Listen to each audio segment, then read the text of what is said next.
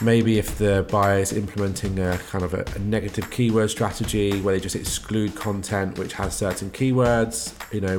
As you mentioned earlier, there's nuance to how keywords are applied. Welcome to the Contextual Advertising 101 podcast. If you're an advertising or marketing leader who has heard about contextual advertising but wants to learn more, then this show is for you. Throughout this podcast series, we will bring you a deep dive into some of the core concepts of contextual advertising, as well as interviews from marketing executives and publishers using contextual advertising today. This episode is brought to you by SeedTag, the world's leading contextual advertising company. Contextual intelligence allows you to engage with consumers within their universe of interest on a cookie-free basis. By delivering ads into content, we capture users' attention faster and retain it longer. Learn more and reach out to us at seedtag.com. So welcome to the latest episode of Contextual 101, which is brought by me, Amelia Kag, Global Head of Growth at SeedTag.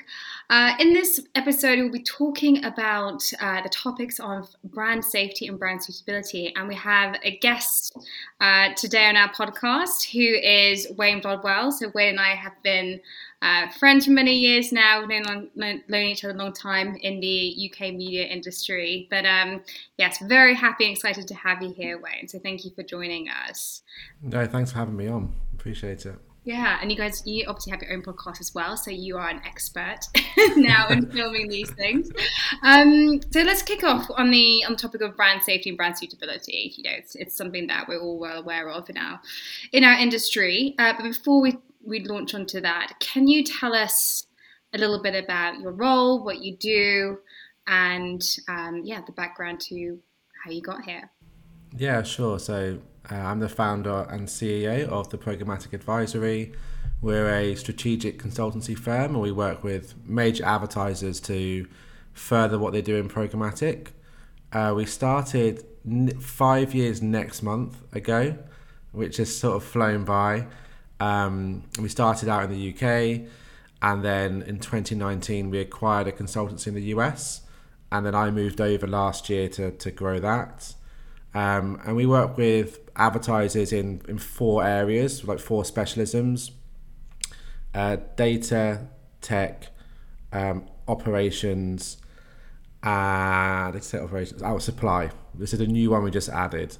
So we help brands across those 4 pillars of programmatic. And we advise in brand safety and brand suitability within supply particularly. Excited to talk about that topic because my background was always hands-on trader, DSPs and platforms, and have been at the coalface of brand safety issues. Good to talk about today. Yes, no, I knew that you'd be an expert in this topic as well. I was glad to have you as my guest. Okay, so let's get to it. So first of all, how would you define brand safety and how would you define brand suitability? It's interesting because brand safety was the kind of initial words for how you keep your brand logos from not targeting invalid traffic or fraud or appearing against poor content. And it kind of was as simple as that in theory. And then brand suitability is a bit more of a recent, in the last couple of years, where it's less about just not poor content, not invalid traffic. It's also trying to find proactively locations that you want your brand to appear and where you think it's more suitable and where you want to invest. And in both cases, there is a spectrum. You've obviously got parts of the internet which is exceptionally poor content, and no one would argue with that, and you never want your ads to appear against.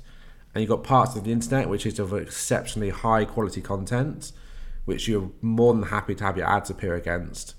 There's this big chunk in the middle where there's grey areas, like, is it negative content about a football player, or is it talking about like a major travel accident, or there's a tone of voice, there's topics. Sometimes you don't want your ad to appear on a page with a competitive advertiser or a page with 10 ads on it. So there's a big spectrum, and I think suitability really is working out where on that spectrum do you want to land, and where do you know, as an advertiser or as a buyer, where do you want your dollars to go? Whereas brand safety is, let's just avoid non-human traffic and like the really bad parts of the internet. Yeah. Something just came to my mind actually. Like, where did brand suitability derive from? Like, you know, as you say, it's a recent terminology, and it's only been around for the last couple of years. Like, in your opinion, what gave birth to the idea of brand suitability? Yeah, I'm not sure exactly, but maybe a couple of years ago there was the Global Alliance for Responsible Media, which was born out of the WFA, the World Federation of Advertisers, all the acronyms there. And that's the WFA represents a lot of major advertisers worldwide. So P&G, Unilever's, Coca-Cola, etc., etc., etc. And I think just collectively they started to think about, you know, as big advertisers who spend a lot of money, where's that money actually going? Like, how are we funding journalism, content creation? You know, what's the approach to social media and Facebook and YouTube, etc.? And I think when these advertisers started to think about that in particular, that's where you start to realize that it is actually quite nuanced, and it's also really important because they spend, you know, a truckload of money, and it should work for their brand and their KPIs and goals, but B, it should be going to the right places, which make the internet, you know, a very positive experience for consumers. So I mean, I'm sort of guessing, but I think that's where it came from. And then since then, we've seen buyers, so the agencies and managed services and tech and all the layers in between, plus advertisers sort of lean into what is suitable for, you know, our brands and how we want to invest our budgets. Yeah, absolutely. And I think the most obvious example is it's COVID, right? So are we supposed to exclude every single page that references COVID? We can't, because it's so prevalent in the editorial that we read online nowadays. And if you're a travel brand, for instance, you know, it's actually really important to appear against content related to COVID, to reinforce your principle that you are, you know, a safe brand. I'm sure when Eurostar and other airlines truly are up and running, they're going to have to put out a lot of messaging about how they are hygienic, you know, they're able to transport their guests and their passengers safely and so forth, but you need to be appearing within the right areas, and therefore you can't be excluding these topics now. Yeah, entirely. And you just need to take a more tailored approach to the media you're buying, as opposed to really blanket based, like, default technology potentially, or like exclusion lists. There's just like, you know, excluding one website at domain level in its entirety might not be the best approach, because that might be a newspaper and an online publication which, you know, represents news, and actually they write about really varied topics, and similar with keywords. Like, we know that, you know, certain keywords can be applied in all sorts of different contexts, positively and negatively. So taking a more tailored approach is really, really important. Otherwise, one, your ads might not reach the right people, and two, you're just cutting off, you know, funding really important things. Yeah, completely agree. I mean, you touched on it in terms of what you just said, but how would you advise your current clients on approaching brand suitability, or taking a brand suitability approach? Yeah, and, you know, this is my classic consultant answer, because it's always it depends, because I don't think there's one way you should approach brand suitability for every advertiser in every market across the world, because their approach to buying media is unique based on their KPIs or formats or channels. And two, you know, what might be suitable for them as a business and their goals is very different from one to another. So, you know, we'll always, when we talk to clients about brand safety and suitability, it's always, let's talk about what do you want to do as a brand, what's important to you, what are you trying to achieve out of media, what about your wider business goals around the importance of what you're doing socially, like corporate social responsibility, and also but really keen to say there isn't a foolproof way. So there isn't this,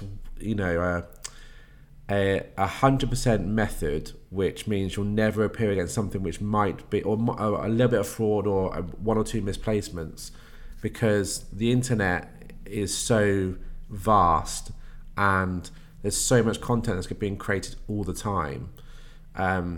So we always try to just work with clients to work out what's their exact approach and then hopefully help them implement it alongside their agencies in a lot of cases. Yeah, I think you've hit the nail on the head there. Absolutely, it's not going to be a one-size-fits-all approach. What are the negatives or positives of a brand employing a brand suitability approach? The positives are, where your dollars are going.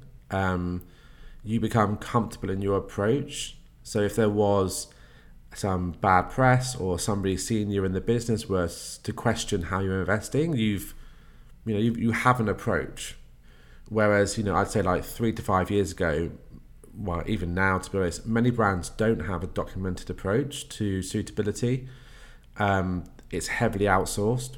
I remember about 4 or 5 years, no, more than that, 6 years ago when I was at an agency, we were called out in a major newspaper in the UK for one of our clients' logos appearing on some poor content. And the client, we were using a third-party verification tool at the time, and we had a very strict approach to the exchanges we bought from, and we had an inclusion list, but it still slipped through the net. But the brand managers at that time didn't really have a great way of answering the questions when the CEO starts asking, why is our logo in page 24 of The Sun, where showing that we've been appearing against poor content. So I think a positive would be, if you have an approach, it's documented, where it might fall through the gaps and what you're doing.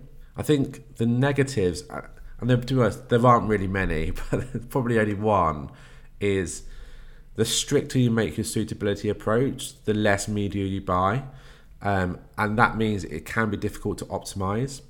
This is in theory. So say you've got 1,000 impressions and you decide there's only 10 you want to buy. Well, that means your campaign is going to have to bid higher or work harder on those 10 impressions to achieve your KPIs. I say in theory because of that 1,000, there's going to be a ton of stuff you don't want to buy anyway, which isn't viewable or is against negative content and stuff. But generally, if you start to reduce supply, you have to your optimization sort of capability gets a little bit stretched. That's the only downside. I mean, that's literally the only downside I can think about to having a strict suitability approach. There's a bit of a trade-off, but in general, the positives just far outweigh by having more comfort and control over how you're investing than the negatives, I think. Yeah, absolutely. I mean, that's always the balance I think we're facing. Marketers wanting to achieve their KPIs. So in video, it could be 100% viewability and 80% view-through rate and X% reach on target. It's just, and then it's the white list and it's the exclusion list. It's okay, at some point something's got to give, and we have to trust that the delivery, the publishers you're working with, the vendors you're working with, the technology is going to be robust enough to support your objectives and your goals. So yeah, I think that is a good example. Flipping the coin, what is the effect of using a brand suitability approach for publishers? Yeah, I mean, sometimes I have sympathy for publishers because when the blanket approach is implemented, they can, where there's no nuance, they can fall a bit unfairly and they don't get any demand and revenue going through. But at the same time, I do really think it's the prerogative of the buyer to decide what they want to buy and how they want to buy. So when publishers do complain, I understand because it's lost revenue. But on the flip side, I do think it's down to the buyer. If a buyer is using an inclusion list approach and that publisher isn't on that inclusion list, they don't see any revenue. Maybe if the buyer is implementing a kind of a negative keyword strategy where they just exclude content which has certain keywords, as you mentioned earlier, there's nuance to how keywords are applied. And sometimes if a buyer is using a third-party verification tool, those tools will have different approaches to what they deem as appropriate or not appropriate. So the publisher really, there's multiple ways where basically demand doesn't reach them and they don't make revenue from that demand because it's basically being blocked or even like before, no bid at all. So that's how I think publishers get impacted. And yeah, as I said, some sympathy, particularly where these blanket approaches being applied. But at the same time, it's part of the publisher's role, I think, is to educate the buyers into how maybe better to approach brand safety and suitability with them.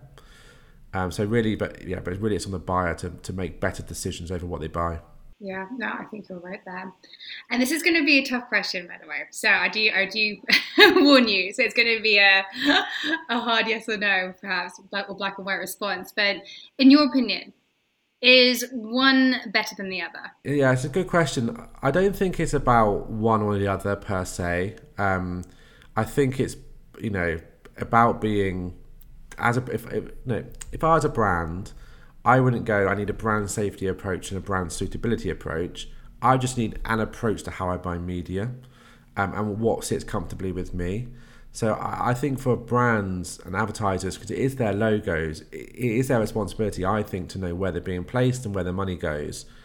It's working with their agency to really understand how they're buying media and just being very proactive into understanding that, because they need to know where budgets and logos appear.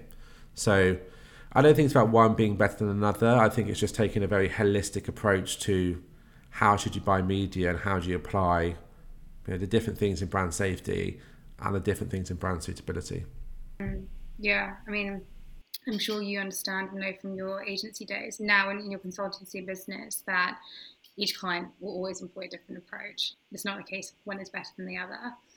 And you just touched on it just now, actually, but who do you think is responsible for ensuring that a brand safety or brand suitability approach is in place? Like, is it the marketer? Is it the brand? Is it the agency, the publisher? Is it a combination of the three? A couple of years ago, I said it was the marketer. There was this big front page of the Times in the UK around brands who've been funding terrorist content on YouTube inadvertently. And I said that the marketer should take more control over where the logos appear. And then Mark Ritson, a well-recognised marketing professor, wrote an article and called me an idiot within it because he thought the approach should be on the agencies. And it's entirely down to them. That's what the brands pay them to do. Thankfully, Keith Weed, who was then the CMO at Unilever, he came out like 3 weeks later saying it's on them and their brands to better know where their budgets are going. So I really think it's the marketer. Like, I really wholeheartedly believe that if you are in marketing, you should be very aware of where your budgets are going, where your logos are going. I don't think you should outsource that to an agency. However, in practice, the agency are the ones implementing it. So the agency should be working with the brand to better understand how to do it. And then, the agency should be the ones who hold the relationships, more proactively with publishers and ad exchanges and DSPs and, partners, etc., etc. But really, I think that the marketer, they have a lot on. It's always what the feedback is. The marketer's so busy all the time. But I do think one of their core responsibilities should be to better understand where their budgets go. And I definitely would say in the last couple of years, we have seen them lean in to that, definitely. I still think there's a bit of a way to go for some of them. But I definitely think it's primarily on the marketer, but working in conjunction with their agency and their partners. Yeah, that was actually going to be one of my questions, based on your background and experience, both agency side and now, how much are they aware about where the dollars are running, where the pounds are running, and are they actually that clued up about the brand safety and brand suitability approaches and measures that they should and can be taking? What you're saying, it doesn't sound like that's a strength, and it is going in that direction. It should be that direction. It's probably 50-50 in all honesty, where 50% have a very good understanding of where their budgets and ads are going, and 50% who might know to some extent, but probably are like, wow, that's my role of my agency. Yeah, there isn't really any hard and fast rule as to who's in the 50% either side. It just probably those who've been stung before are probably in the ones who now know, have taken a proactive approach, who've been in newspapers and called out on Twitter, etc. But there's definitely a lot of brands who really do outsource it, don't think it's their responsibility, and would rely on the agency. I don't know why those things, a lot of it's down between the relationship between the brand and their partners versus what they do. But as I say, I think that 50% who currently lean in and have some control over it should be getting more towards like 100% eventually. I think it's really important that they know that. Considering that you launched your business first in the UK and now you're based in the US, are you seeing there being many differences in approaches in the two markets? And if so, what are those? There are. And I think basically the UK is more conservative, which I don't think would be too surprising based on if you know people from the UK and from the US. And generally, like industry-wide surveys show that you have less risk of misplacement and fraud in the UK when you're buying as opposed to in the US and other markets. And that's in particular to programmatic in mobile and desktop video. I think there's two reasons why the UK is a bit more conservative. One, culture. We've had some really well recognised and known newspapers like call out brands, and when that happens, that no one wants that to happen again. And then two, the scale of buying in the US is so much bigger. I mean, there's just clearly more people, more ad impressions, and I think managing a suitability approach manually is just more challenging because of the scale. So, for example, if you wanted to build an inclusion list in the UK, probably not amazingly difficult to do. If you wanted to build one in the US, it's much harder because there's just more content, more pages, more people. So there definitely is. So the US is by no means like laissez-faire and like just ignoring it, but the UK, I think, just through the culture, through the call-outs in newspapers, through the reduced scale, take a more proactive approach to brand suitability and safety compared to the US. So interesting, isn't it? When you work in one market, then you evolve to another, and you see the different approaches to media, to digital buying, planning, execution, so forth. But you could literally do a whole podcast on that, because I found it so fascinating coming from the UK to the US, and like pros and cons everywhere. But when you start to compare, it is interesting just generally how brands approach media here in the US. It's different to how they approach it in the UK. And as I say, I think the suitability is just more stringent in the UK for sure. And based on what you're doing and what you're seeing in terms of the client conversations that you're having, the types of people that you're speaking to, are there any smart approaches or technology that are being employed that are leading the way forward at the moment in the industry? Yeah, of all the tech vendors, there's all some different methodologies. So I wouldn't say necessarily 1, 2, 3, however many necessarily leading the way, I think, but they're all a bit different.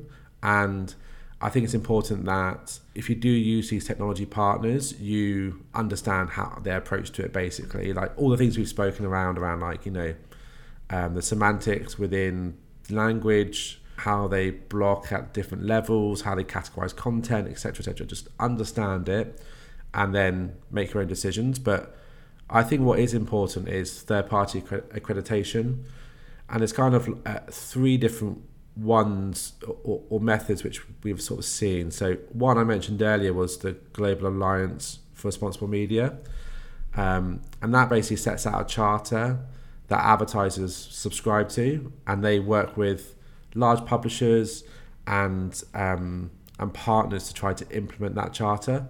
So, for example, they work with Facebook, and Facebook took down 22 million pieces of content which contained hate speech last year in Q3, and then that went up to 27 million pieces of hate speech in Q4. And so GARM worked closely with the likes of Facebook to make sure that they're proactively, working with partners.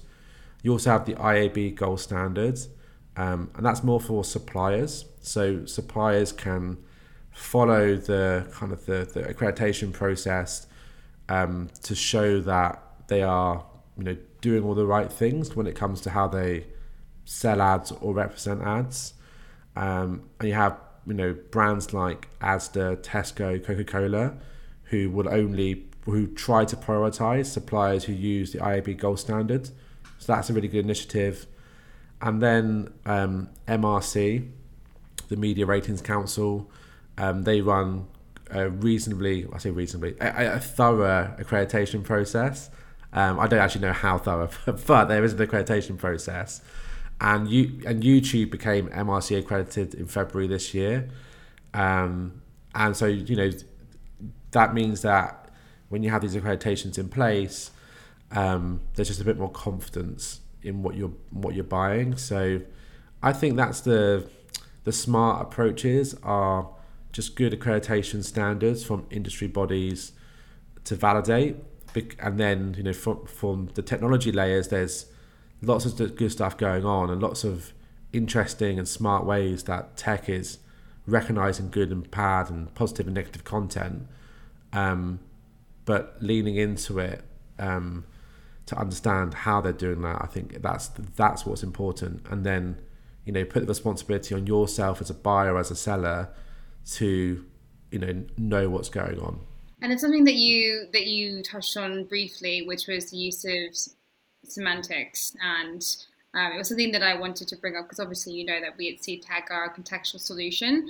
Do you agree, or do you see contextual as a solution that adequately supports brand suitability, through the use of understanding the nuances of a page, the context, the sentiment, and so forth?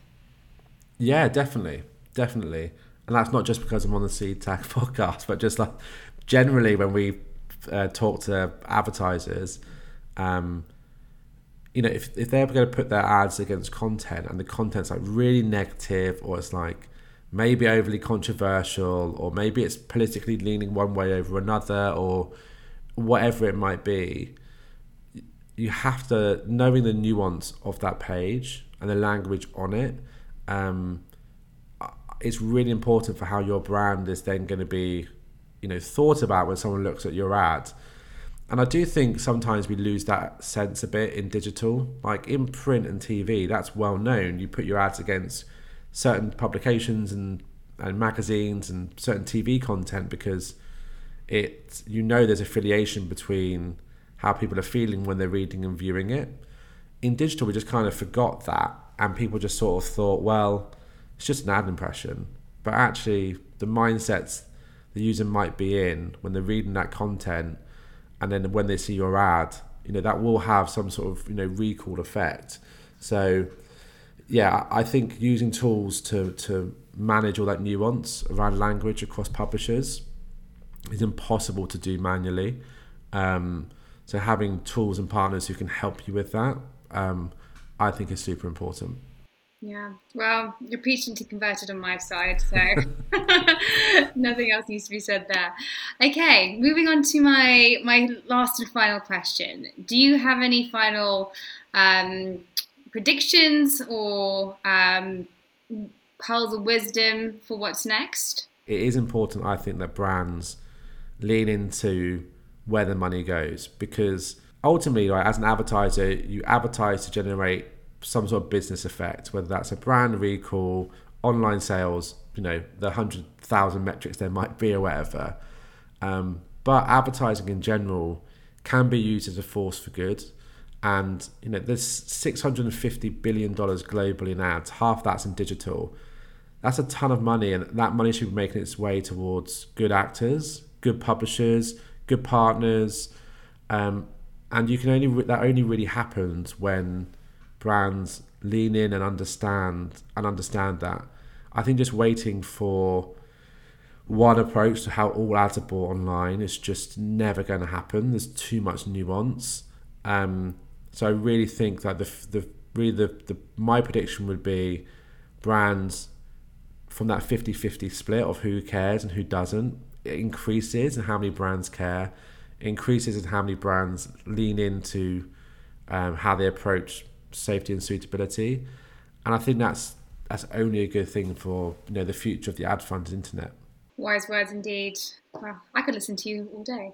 Thanks, Mills. Okay, well, I think that's all we have time for, but I just wanted to say thank you so much for appearing on this podcast. I think it's definitely a lot of topics that we could be discussing, so I hope you found that particularly interesting, and feel free to vote for us. Thank you. Thank you for listening, and we hope you enjoyed this episode of Contextual Advertising 101.